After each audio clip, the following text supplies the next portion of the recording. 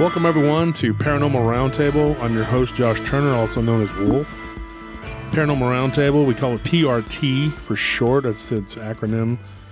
We are a group of people, a family, I like to call everybody, the paratroopers. Everybody's been saying, let's find a name. That's what I like to call it. And we actually just finished doing the Tuesday live stream, and we had some high strangeness going on. My co-host with me today right now is Anthony. He's going to be here for a little while, and then he's got to bounce, but we're going to get the prelims out. And my other co-host is kind of an impromptu co-host, and that's going to be Ken Mullins. You want to say hello, Ken?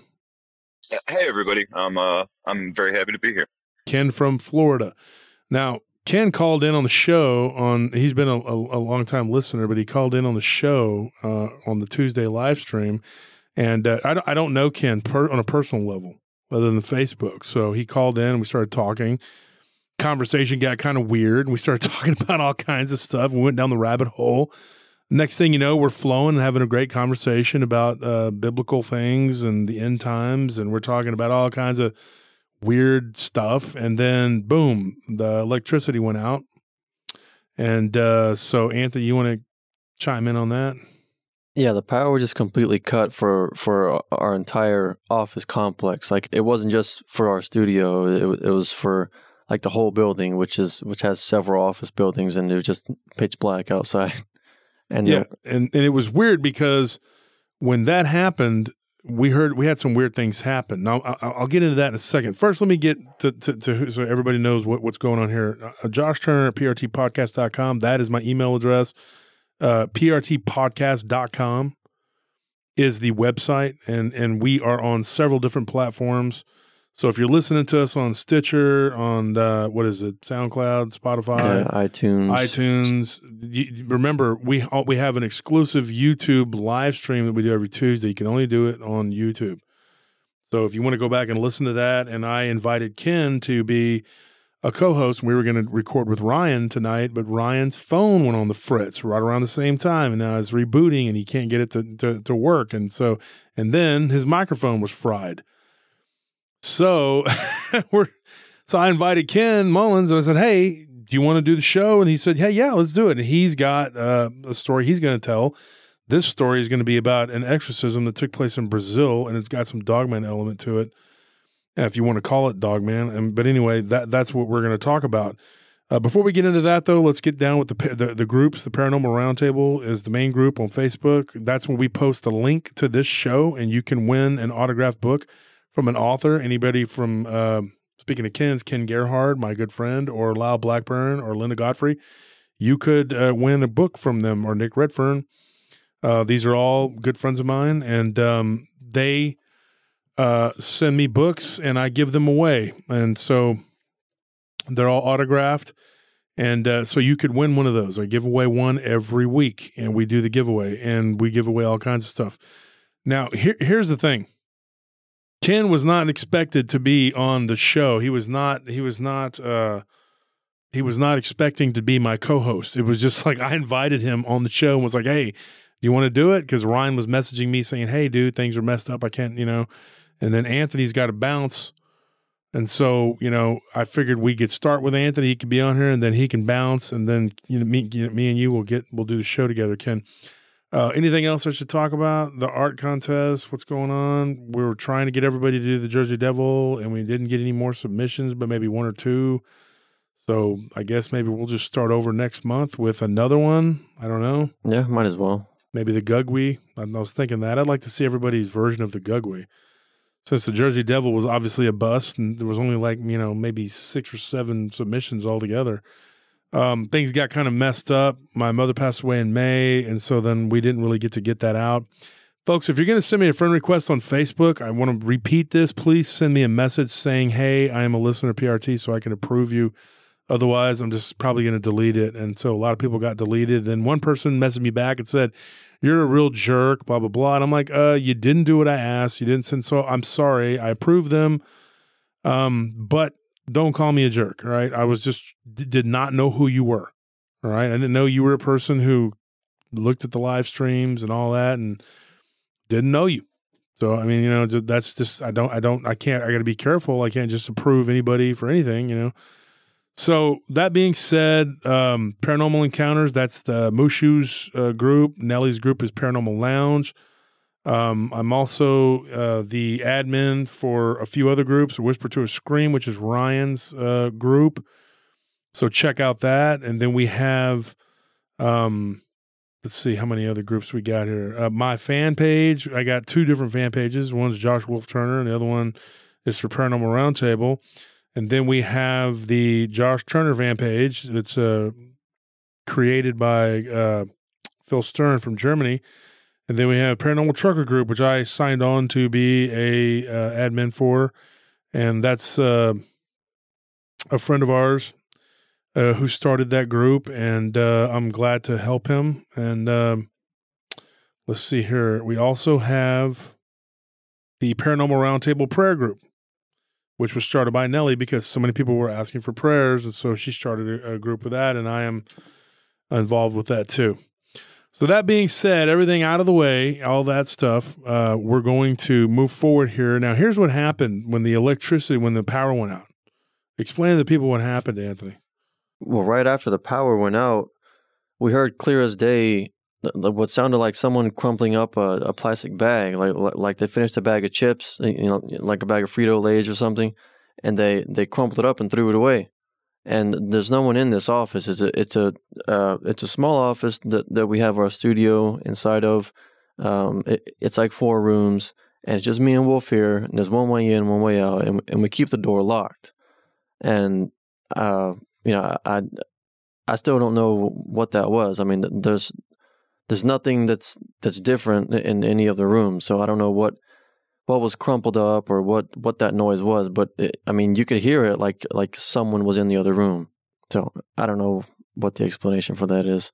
Very, very weird. Now, here's what happened the other night. I stopped by the office on the way to a post because there was a break-in in one of our job sites, and the guy was new. He's only there for his second day.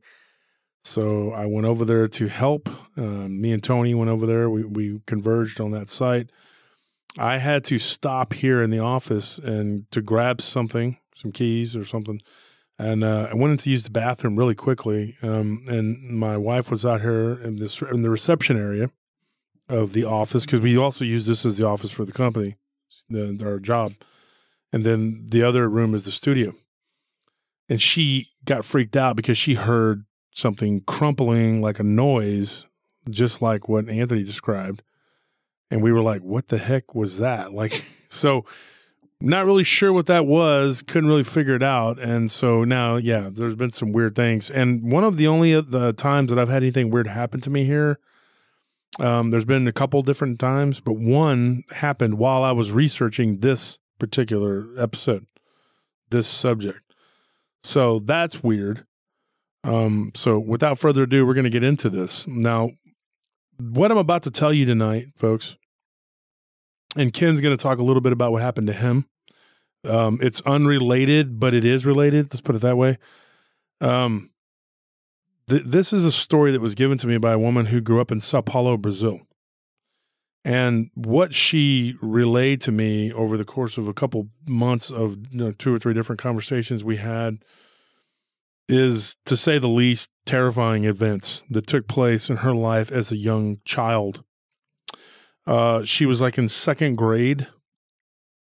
She was like 6 or 7, and she said she was in 2nd grade when this happened.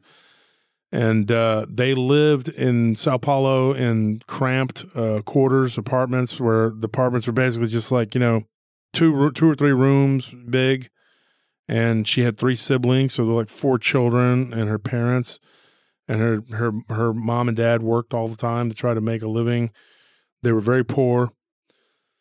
And those kind of conditions can breed the kind of things that went on with this particular case.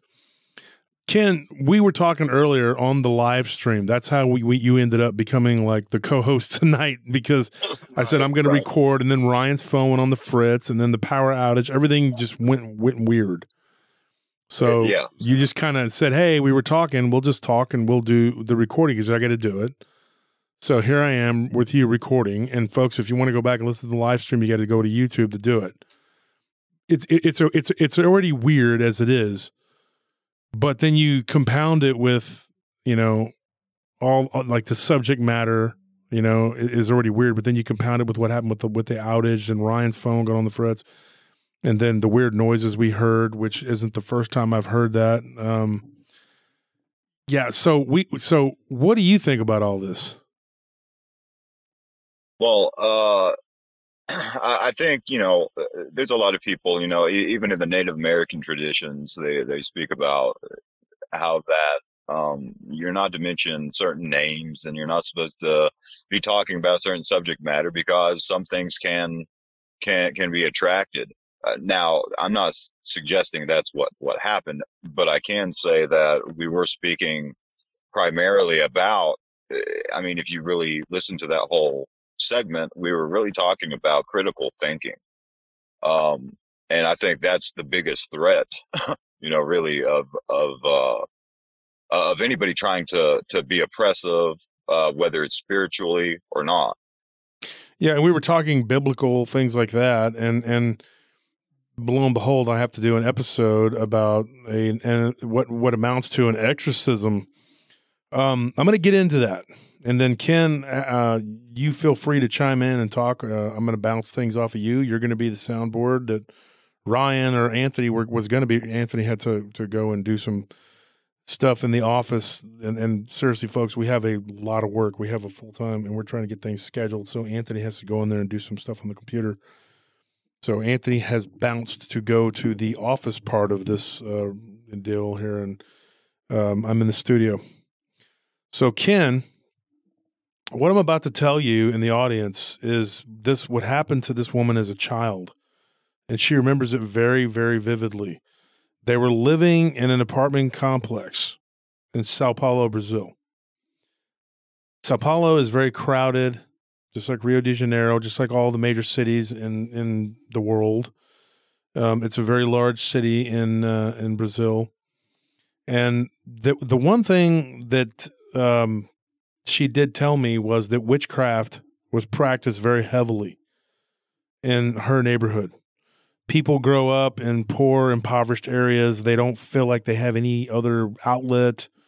They don't have any way out. I believe that's why a lot of third world countries have these issues, because they feel like there's nothing they can do in this world, in this life, to get an advantage. The people that live next door, there were 6 people that lived next door to them. Okay, this was a 2-bedroom apartment. These are 2-bedroom apartments. 6 people living in a 2-bedroom apartment. So there was a mom, a dad, and the dad's brother, and then there were 3 kids. And one of the kids was a daughter who was already full grown. She was in her early, I think, 20s when this happened. And what it was she was a practitioner of witchcraft. She would do spells and incantations. This is what she found out later on, that she would do this for the local people would go there. And it started with her mother. Her mother was a curandera, like you would say in Spanish, but they speak Portuguese, but that's what it would be. My mom's Hispanic, so we would call it a curandera. And they would go to her, and they would get cleansings and things like that. Her daughter learned how to do these things, but she went another direction with it. She began to dabble in dark arts, if you will. And that road is always the road to perdition. Okay. I can tell you right now that is probably what caused this. The person that I'm going to talk about, I will just give her a name, and I'll call her Miriam, because that's just very close to what her name was. When she was a little girl, she had a conversation with this woman outside one day when she was little, and I'm talking like 4 or 5. And she said that this woman gave her candy. And it was like a piece of hard candy. This was her first interaction with this female that became possessed. The candy made her sick. like very violently sick, ill, whatever. So her mother went next door and confronted this woman. She remembers standing next to her mother while her mother talked to this lady. While she was talking to this lady, this woman's eyes began to glow yellow. And she spoke in a very deep and guttural voice, like, go away, like a man's voice. And it freaked her out. And so her and her mother, you know, like she picked her up and took her into their apartment, which was right next door. And they were like, forget it. We're not going to mess with these people, you know? And that was her first introduction to this woman. After that, she would come home from school with her siblings, who she was the youngest of, and her older brother would always be holding her hand, and they would walk around this woman who would be out on the steps smoking cigarettes. At times, she would be sitting out on the steps, dressed inappropriately, and she had multiple boyfriends that would come and go, you know. I don't know exactly what that was all about, what she was doing, but from what I gather, I believe she was involved in different types of magic, and so that's probably what that was about. She had all these different, you know, men that would come and go, and she would have men do things for her. Like, you know, if she needed a ride, there was always a man that would come and pick her up. If she needed groceries, there was a man that would bring her food. Like, she had all these men, and her mother, she remembers her mother talking about how this woman had control over these men. Now, it got to the point where that woman's parents were afraid of her. And no one could really do anything. They couldn't really control her. She was very wild, and they believe that she made their neighbor die. She killed an animal. She said that it looked like some kind of bird. She couldn't tell what it was, but it was like laid at the guy's doorstep, and then the next day the guy died of a heart attack. So this is the kind of stuff that was going on that led up to this woman being completely possessed. But of course, she was dabbling in the dark arts. The mother was friends with her mother, like Miriam, the child. Her mother was friends with this other woman's mother. And she said that sometimes the woman would come over next door and bring food, things like that, but she would cry. And she said that she was scared of this other woman, the daughter. And that she had these men that could hurt her, you know, if they wanted to. And she had like control over these dudes. And she would do drugs and bring weird people into her house. And the uncle was also involved. That was the mom's brother, and he was possibly the one that influenced her to get involved in all this. And he sold drugs. And so they had weird people coming and going all the time, and the woman would do drugs and I guess sell them. And she had all these bad things that she was into. One of the things she said, that when she came home from school one day, that this woman was talking in a weird voice, and she was having a conversation, like she was just moving her hands and having a conversation. And with her mouth closed, she could hear another person speaking to her, like talking to her. She could hear a disembodied voice. And it was speaking a very low, guttural voice. It was speaking. And when she walked by, she felt like a force, not like hands, but she said something pushed her towards her front door. And she remembers that happening. She said that was one of the first things that happened that really scared her, terrified her after the incident with the glowing eyes. And she said she looked over and she saw the woman's eyes like glowing green at that point. And I asked her about that, and I said, the first time we talked, you said that the first incident that happened, her eyes were glowing yellow. She said, yes, this woman's eyes were glowing green. And she said that that was the second incident with this woman. And then she told her to go inside. And so she did. She ran inside, and then sometimes she would go outside to play with her friends. She would look out the door and make sure that this woman wasn't outside, and because she was outside a lot, near the steps, smoking cigarettes. And she said that over time, this all began when she was little, and over time it got worse to where this woman began to not bathe.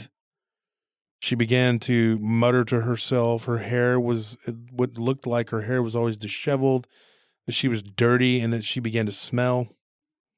And gradually, these men that would come around were starting to come around less frequently. And eventually, she had two siblings. One of them got into a big argument with her, left the apartment. This was the woman that was dabbling in the occult. Her brother, and he walked out into the street while they were cursing at each other, and he got hit by a car. Miriam and her two siblings witnessed this out the window. They were watching out the window, and this man was struck and killed by a car. Wow. Now, this all happened, in the span of 3 or 4 years. This woman, literally, her body began to morph and change, and then eventually her hair began to fall out, and her eyes were sunken in. Of course, she's doing drugs, and she's doing all kinds of witchcraft, doing all kinds of things. Very bad things, obviously very dark things, to the point where the mother of the woman that was under the influence, the demonic influence, she went and got another woman who was a curandera, who was her teacher. And she brought her and said, "Hey, my daughter has something wrong with her. Can you help her?" So she tried. And this woman ended up getting thrown down the stairs. A much larger woman too than this other person. As if by a force? No, she literally picked her up and threw her down the stairs. That's a lot of power. Okay. Yeah, and she said this woman outweighed her by probably 40 pounds, and it was like she threw her like it was nothing. At this point, she was all sucked in and skinny and disheveled, and had scars all over. She was scratched up all the time. She looked emaciated. And one time when she came home from playing outside with her friends, this woman was standing right in front of her, smoking a cigarette, and literally turned her body and just fell up against the wall and was just kind of levitated onto the wall in the hallway. Okay. And she was looked down and saw her feet. They were all cut up and tore up, and that she was almost like she was stuck to the wall, in her words, like Spider-Man, literally she was on the wall. And so she was about a foot off of the ground, and she was just she couldn't believe what she was seeing. And then her older sister came and grabbed her and took her inside the house. Miriam's, that's the little kid, and that's the name that I'm using for her. And to this day, she's terrified. She doesn't know what, she doesn't really like to talk about it, and she thought she could, confide it and whatever. But anyways, her older sister came up the stairs, and they both witnessed this woman just eyes rolled back in the head on the wall. So she and her sister ran inside their house, and so the mother came out of the house, and there was a big argument that ensued outside in the hallway. They heard the daughter cussing out the mother in a guttural voice, telling her she was going to kill her, and that all this other stuff, calling her all kinds of names that I can't repeat. The mother eventually went to the market and with Miriam and her two siblings' mom, because they were friends. They'd been neighbors for years. And she told her, she's like, I don't know what to do. I think we're all going to die if we don't do something about her.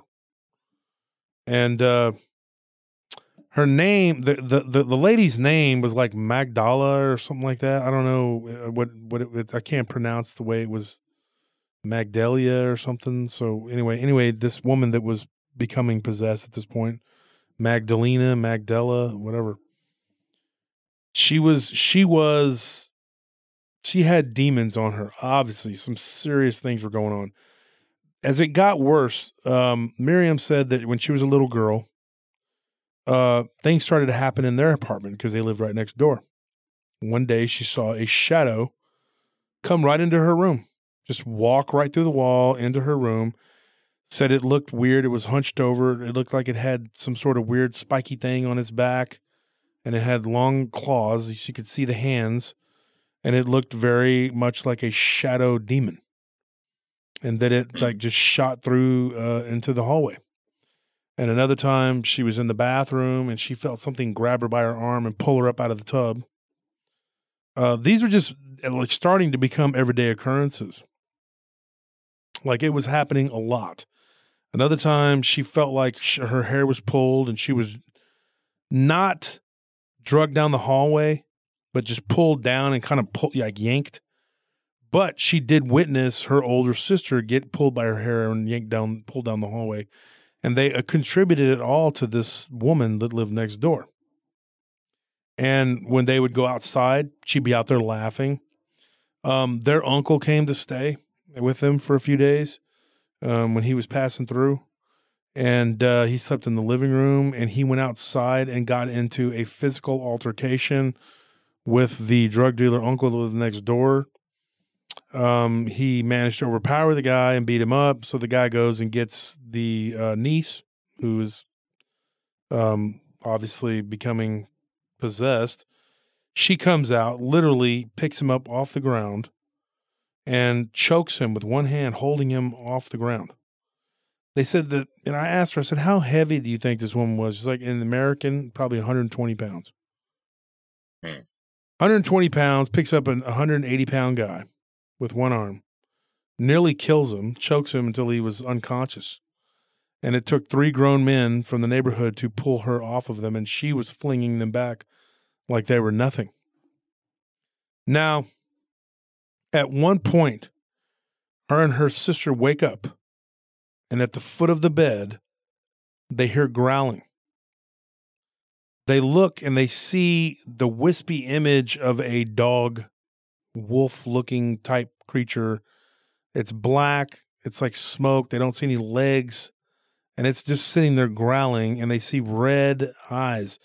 But she said it wasn't like red burning coals. Like it wasn't like just red, like a real red, like Mothman eye red. It was just faint red. You could see the eyes where they were red, and it was definitely illuminated beyond the rest of what they could make out of the body. And it was very large. And she said that it was just a weird looking like creature. And she said that it began to crawl like on these sort of weird bent legs that kind of materialized. And it sort of crawled like if a man was crawling on his arms with dog legs, and that it crawled out of their bedroom and into the hallway and then turned and crawled and walked out. So that it just got worse and worse and worse. And they were trying to move out of there. They wanted to leave. But the dad they'd hit hard times, and her dad was drinking, lost his job. So it was just her mother, who was a maid who cleaned houses and did work for people. And so they were very poor. And so they were kind of trapped. And she said that at one point, at some point, that they began to contact the church. The first 2 attempts of the clergy to try to go in and talk to they ended up with them being thrown out into the hallway, and one of them actually getting his back hurt real bad, and actually sustaining an injury. Police were called on multiple occasions to deal with this woman, and they fled in terror on more than one occasion. One of them had his revolver just basically yanked out of his holster and tossed down the hallway. Is it from out of nowhere? Yeah, like an unseen hand took it out, yeah.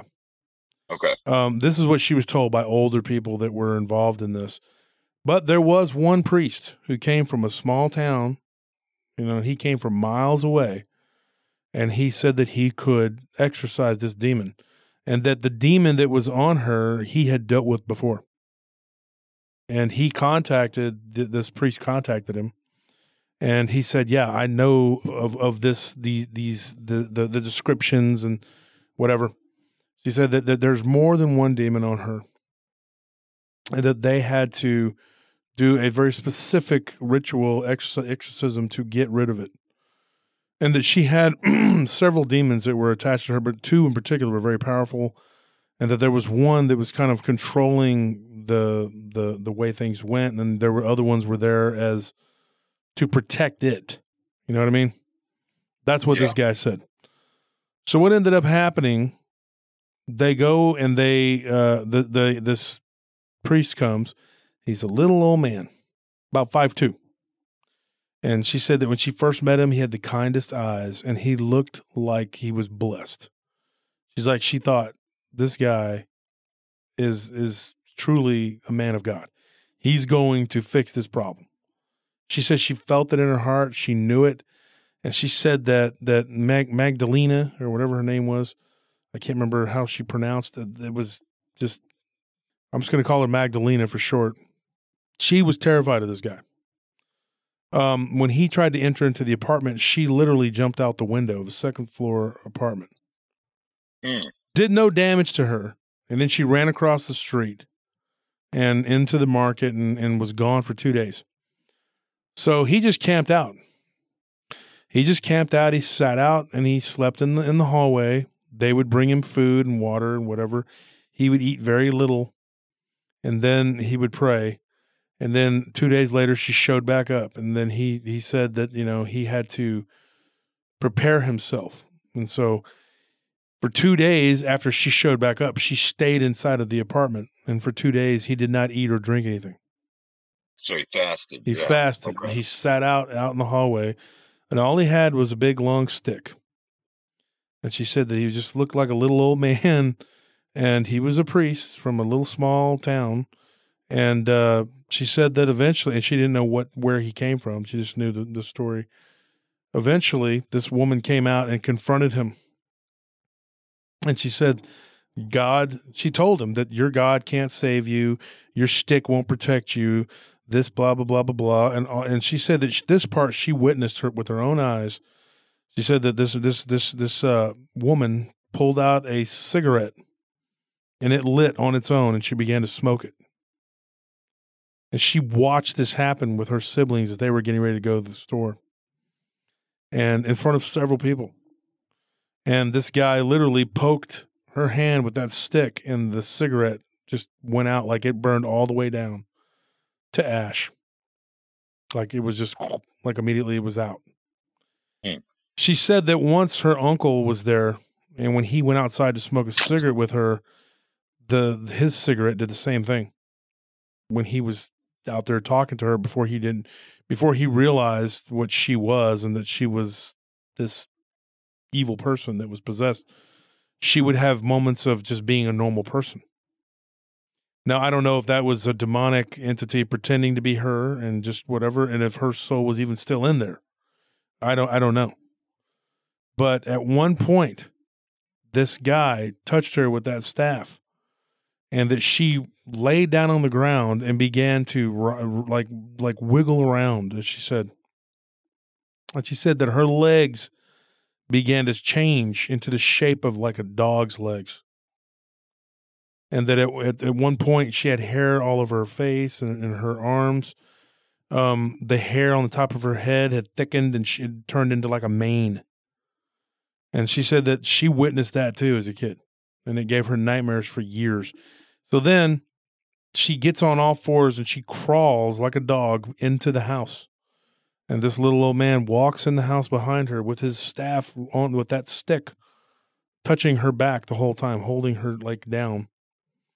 And she said she saw these two shadow-looking things run behind the priest and go in two different directions.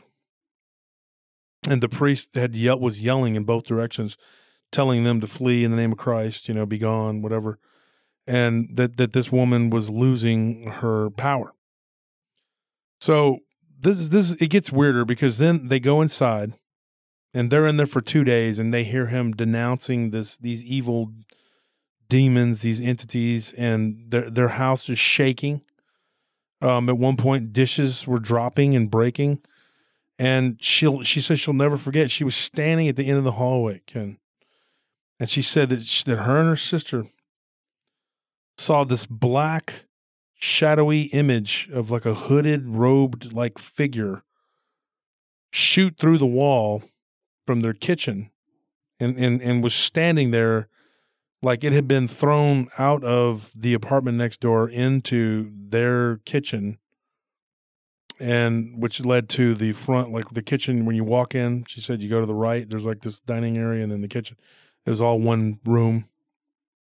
And they were standing there in the hallway and they saw this hooded, robed figure just just come shooting out of the wall from next door into the kitchen and into the dining area, and they could see it down the hallway.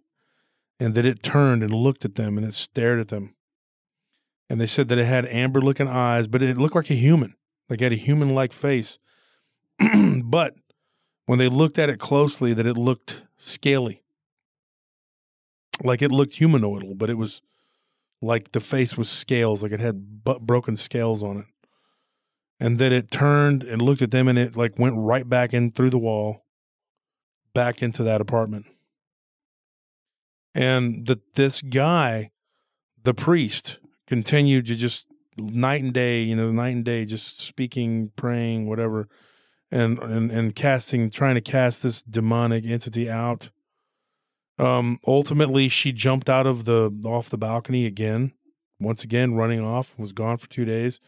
The old man went back out into the hallway, repeated the same thing, didn't eat anything, just sat out there, only drank water. Said that eventually she came back, and she said she felt good and that she was fine and everything was okay and she felt normal and that the demons had left her and that she was cured. And he called her a liar and told her, "You're lying." He's like, "I can see it on your back. You're carrying it. It's on you. It's talking through your mouth." And that this thing that was on her back literally went into the back of her neck and back into her body. And her face morphed into like a weird gargoyle-looking face. And once again, her legs began to morph and she flung herself forward. And at this point, she said that she witnessed with her siblings that were looking outside the door, they weren't supposed to, that this woman began to change, almost like becoming wolf-like in a creature, but not quite. Like the head did not match, like it didn't look like a wolf, but the legs and the body were growing like hair and becoming dog-like. And then she crawled into the house once again, and the old man went behind her and he continued to pray, and he just kept it up, for days. And then once again, they were all sitting in the living room and they were all praying too. And the mother was with them and praying and with their mother. And they saw this weird black shadowy thing just kind of materialize into the dining room, and then it began to turn into kind of like a spiral. And she said that she witnessed this as a kid. And then the old man came into their apartment, and when he did, it went through the ceiling and was gone. And so then he went back out and back into the next door apartment, back to deal with Magdalena, whatever. And that he began to scream and yell and whatever. And then they heard this loud rumbling, and then they heard the woman writhing and screaming in agony. And it was like she was being tortured. And the dad ended up getting really sick and going out into the hallway. And the uncle at this point had bailed. He was gone. The drug dealer uncle, he left. He took off. Right shortly after the old man came, he ran him off, and he was never seen again. But the dad went outside and he vomited this black sludge, and that sludge, whatever it was, began to just go down the stairs and on its own accord. Now, was this the father of Magdalena or Mary? Yeah, the father of the possessed girl. Okay. And then they were out in the hallway watching this, and of course the mother kept telling them, "Go back inside. Don't look at this. Don't look at this." And so what ended up happening was this black goo or whatever kind of went out on its own, like independently. And according to the priest, who at this point had another friend that had showed up, he was helping him, a younger guy. And they were there kind of observing more or less and just praying. He said that was one of the spirits, but there were more, and that there was a really, really, really powerful one that had embedded itself in her heart. And at this point, her eyes had turned completely black.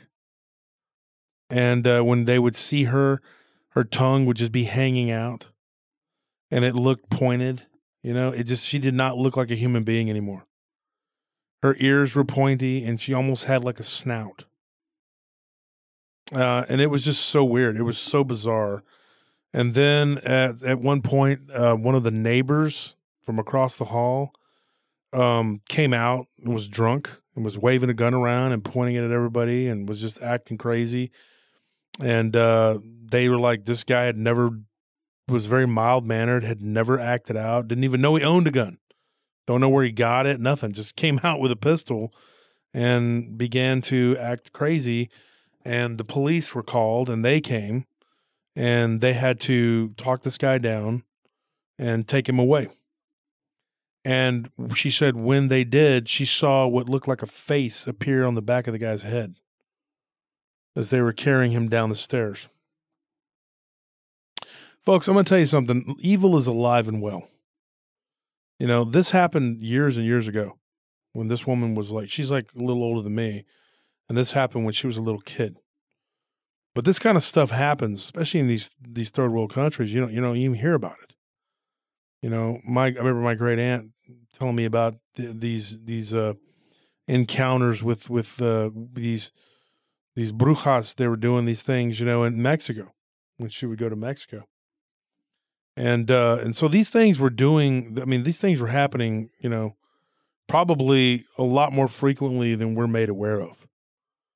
And so, in fact, I know they do. I know they are, because people don't always talk about these things, and it's such a weird subject, and it's frightening.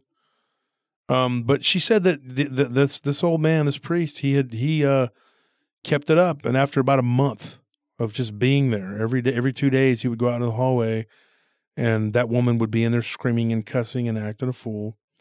And he would be out there, and he would just go out into the hallway and wouldn't do anything but drink water for 2 days. Then he would go back in and start up again. And she said that it did take its toll on him. He looked a lot older. His hair went from like gray to white. And he went out into the hallway and was praying. And this woman came out and was just standing there shaking and crying and was pleading with him to leave her alone, just leave her alone.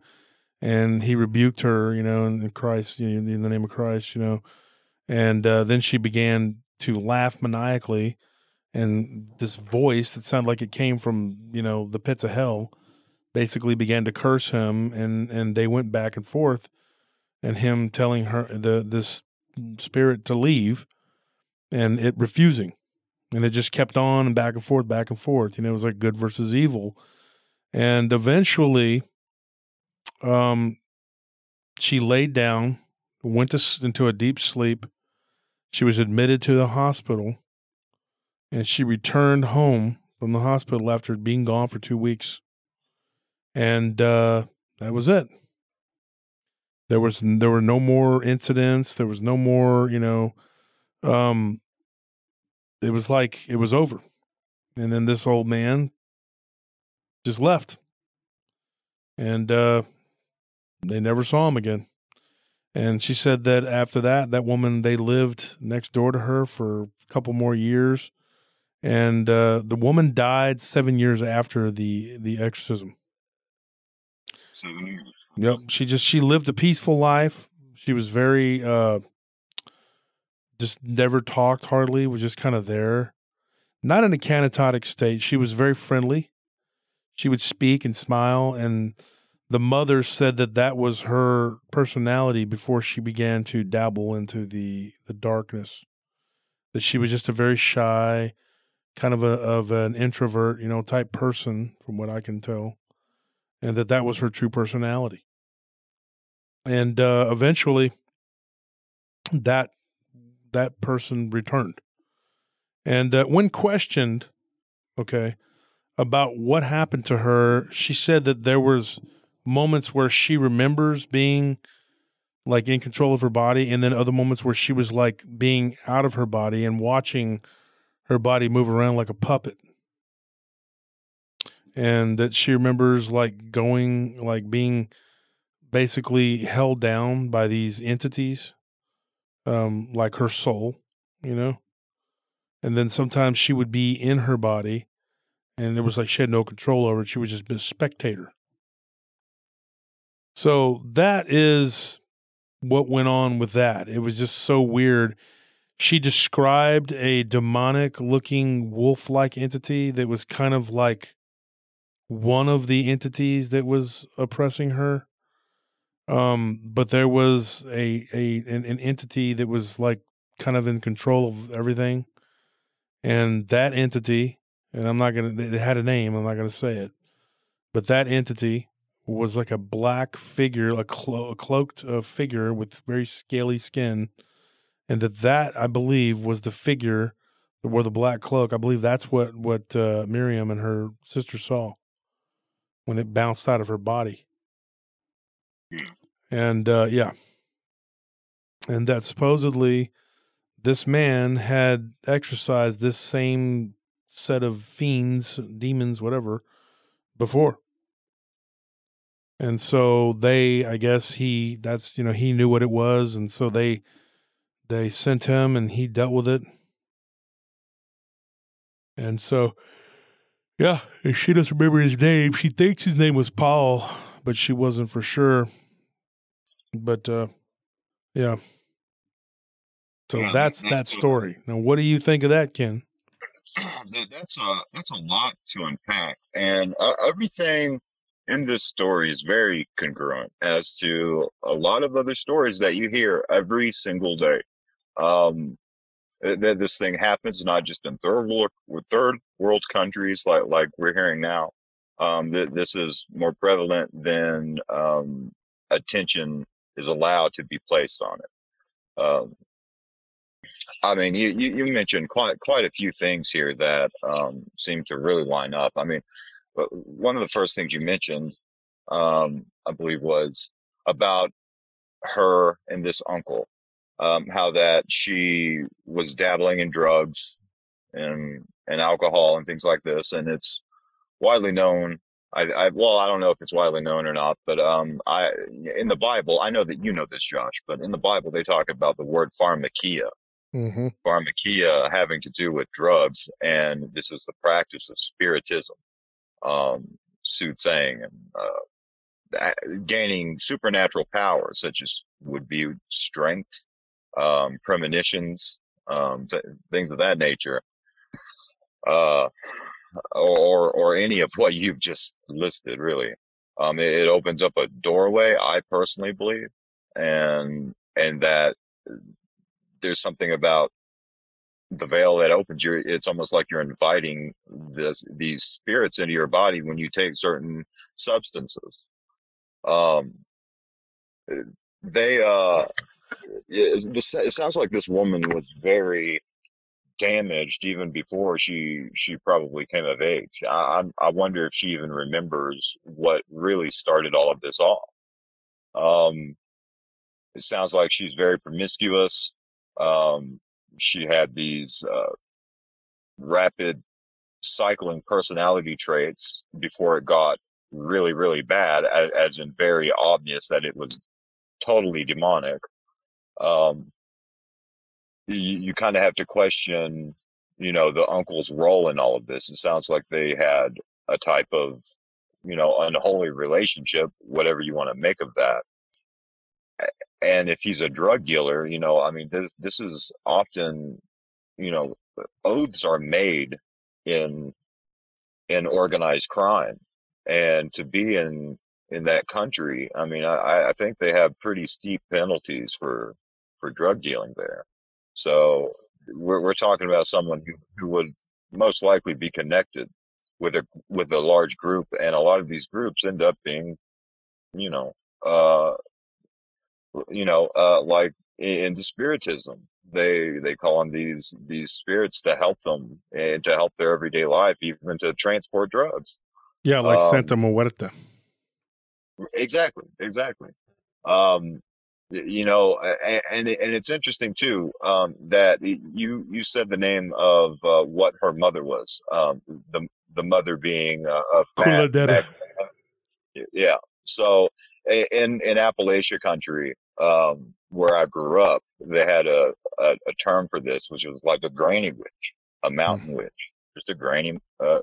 And this is through a lot of cultures, and there are a lot of people who will argue that, well, it's just kind of innocent, or that it isn't, dabbling into black arts, but we see what it can lead to. Obviously, some door was opened through someone, and I just feel horrible for this Miriam. I mean, she's all the stuff she witnessed, the woman levitating, she was her back legs, morphing, and obviously these demons were cycling through her. And apparently they didn't have to fight over her body; they were just in a group. It just I tried to write some of these down so that I could get, take a couple of notes so that I could be more concise, but it's just such a lot to unpack. There was quite a few things that you had mentioned that I saw some that I had some thoughts about. Let's see here. That's one of the things. Okay, like this, like for instance, her father going out and puking black goo. We a lot of the archetype of the black goo in movies. That there's a lot of truth, and what happens when someone consumes this black goo. When you watch it in these movies or books or whatever, this black goo possesses them in some way. Yeah, it's almost like the physical form of this spirit, of this demonic spirit, in an ectoplasmic like spirit. Because you'll hear about ectoplasm, and I think it's very real.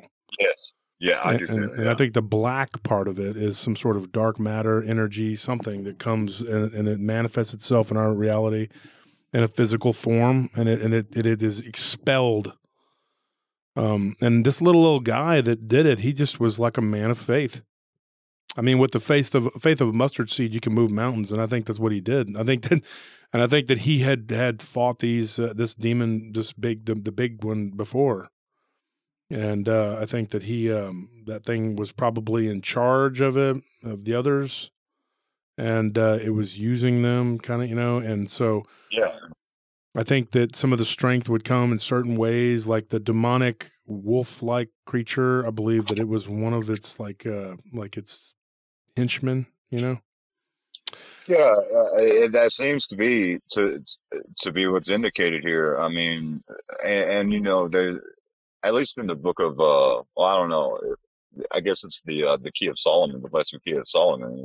They list all these hierarchies of, one in charge of the other, and they have, people are demons under them. Yeah, and another thing too. I mean, they run in packs, and they're not always on the same team. You know what I mean? They're all evil, though. I mean, but they're like gang members. I tell people all the time. They're always like, oh, yeah, it's this big organization. They're all in it together. Not really. But it doesn't really matter to us whether they're all in it together or not. They're just like gangs, And so they have their own cliques. And, just like I believe that there's different ones in Ireland than there are in Saudi Arabia. They have their own areas that they inhabit. They live upon and within the earth, and I believe that that's what they do. And they possess people. They look for bodies to possess. I think some of these things were once had bodies, and and I'm not talking about people spirits. I'm talking about like demonic entities like Nephilim. Yeah, who lost their bodies. Mm-hmm. During the antediluvian time was their period, and it ended with the flood, and so and it's very rare that you'll come across one that is actually like a demonic, like a fallen angel, because those are like the ones that are just almost impossible to deal with, because of their power. And only the Most High God through Christ can get rid of them. Christ, you can there's only so much you can do. And you have to have faith to a point of to a fault. I mean, and so, the best way to avoid any of this is just to never get involved in it in the first place. That's just been the only thing that I've ever seen is, to just keep yourself prayed up and not get involved, in any of these things that, people are into, because, there's just so much out there that's very dangerous. And I think people, it's your own folly when you dismiss all these things and think that it's not real, that these things can't happen. And this, I don't know what these things were, I'm not going to pretend like I know 100%. I have my beliefs, and what I think they are, but I can't tell you 100%, and I believe that there were, according to the guy, he said that there were like 7 demons on it or on her or something like that. And that number, the number 7 and its, prevalence that pops up in a lot of different stories of this nature, within organized crime and within, I guess, in different occult circles, you can bargain your life for year spans of power, one of them being for 7 years. You can say, I'm going to give you everything that I can give you in return for whatever it is that I'm looking for, demon, and I'll give you my life in 7 years. And if you don't re-up, they'll kill you in 7 years somehow. Yeah, it's crazy. And it's a sucker's deal because what is that compared to eternity? Right. It's just so, I can't even wrap my mind around how silly that is, dude. I mean, somebody was telling me one time about reincarnation. They were saying, well, these evil people that are in charge, they reincarnate for lifetimes up to like 800 to 1,000 years. And they'll just keep coming back. And I said, in the big scheme of things, what is 800 to 1,000 years compared to an eternity? Right. That's nothing. I mean, that's a small amount of time. Unless you're talking about divine years, which is something totally different. But I'm just, in human years, what is that? Our lifespans are like gnats, compared to these entities. It's like we die. And it's so short, and to waste your life, on darkness and evil is just a big waste. So, yeah. You hear a lot of people who are, who don't want to acknowledge these things that happen. And, I hear the argument, wow, if you're this, disembodied creature and you can go anywhere you want and why would you want to bully someone? Why would you want to do these things? Well, I mean, there's an immense hatred of the human race that's going on here. And they'll tell people anything that they want to hear, whether it's like, oh yeah, we'll give you power. We like blood, so go ahead and spill blood because we get off on that sort of energy and we like to, that's what we like. Now there may be physical properties of blood, but it all could be a lie too. They can just, you're so stupid, just kill each other. We hate you that much, just die, is their attitude. Yeah. Yeah, but I do think that, though, there's power in blood. I think that's why they're found, always wanting it, I will say that after making that statement, I will say that, the Bible does tell us that the soul is in the blood, that the spirit is in the blood. Mm-hmm. Life, also, I guess the life force is in the blood. Yeah. And it is sacred. Yeah, absolutely. Ken, you had said when we were on the live stream earlier, you had said that you had a story. I I definitely had a horrifying experience. I thought I knew what it was like to be afraid before. You know, I've been scared before as a kid or even as an adult, but I have never been scared to the point to where I physically could not move.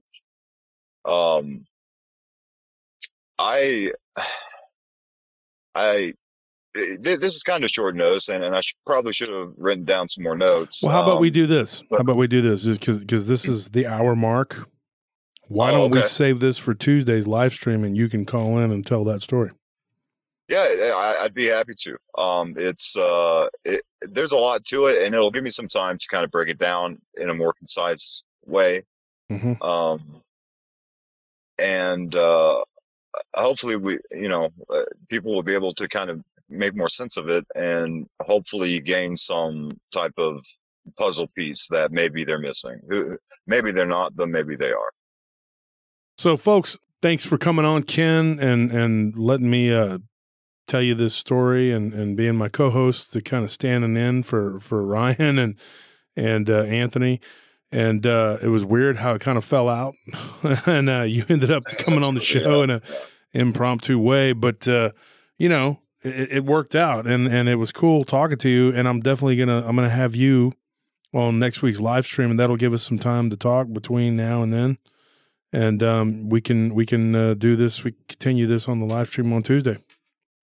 Yeah, that would be great. I've been waiting for a while. I was going to approach you about this because I didn't really feel the need to share it with anyone else. You're the only show that I really wanted to share this with. I listened to a few, but I was tickled to death that you chose to have me on, and I really thank you for that. Yeah, and I appreciate you calling in, and like I said, it was just weird how it just kind of fell out that we ended up, like doing it this way. But anything happens when it comes to PRT and me. It's just whatever, man. Whatever the spirit moves me, that's what we do, man. And so that's what we did today.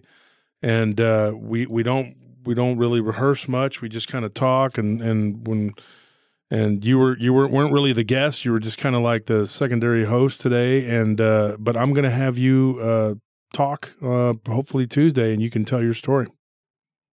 Yeah, that'll be great. It was nice. It was really cool. Yeah. So without anything else to talk about here, we're going to get off the air and let you guys enjoy the rest of y'all's Friday. Thanks for listening to PRT. This is Josh Turner, and this was my buddy, Ken Mullins.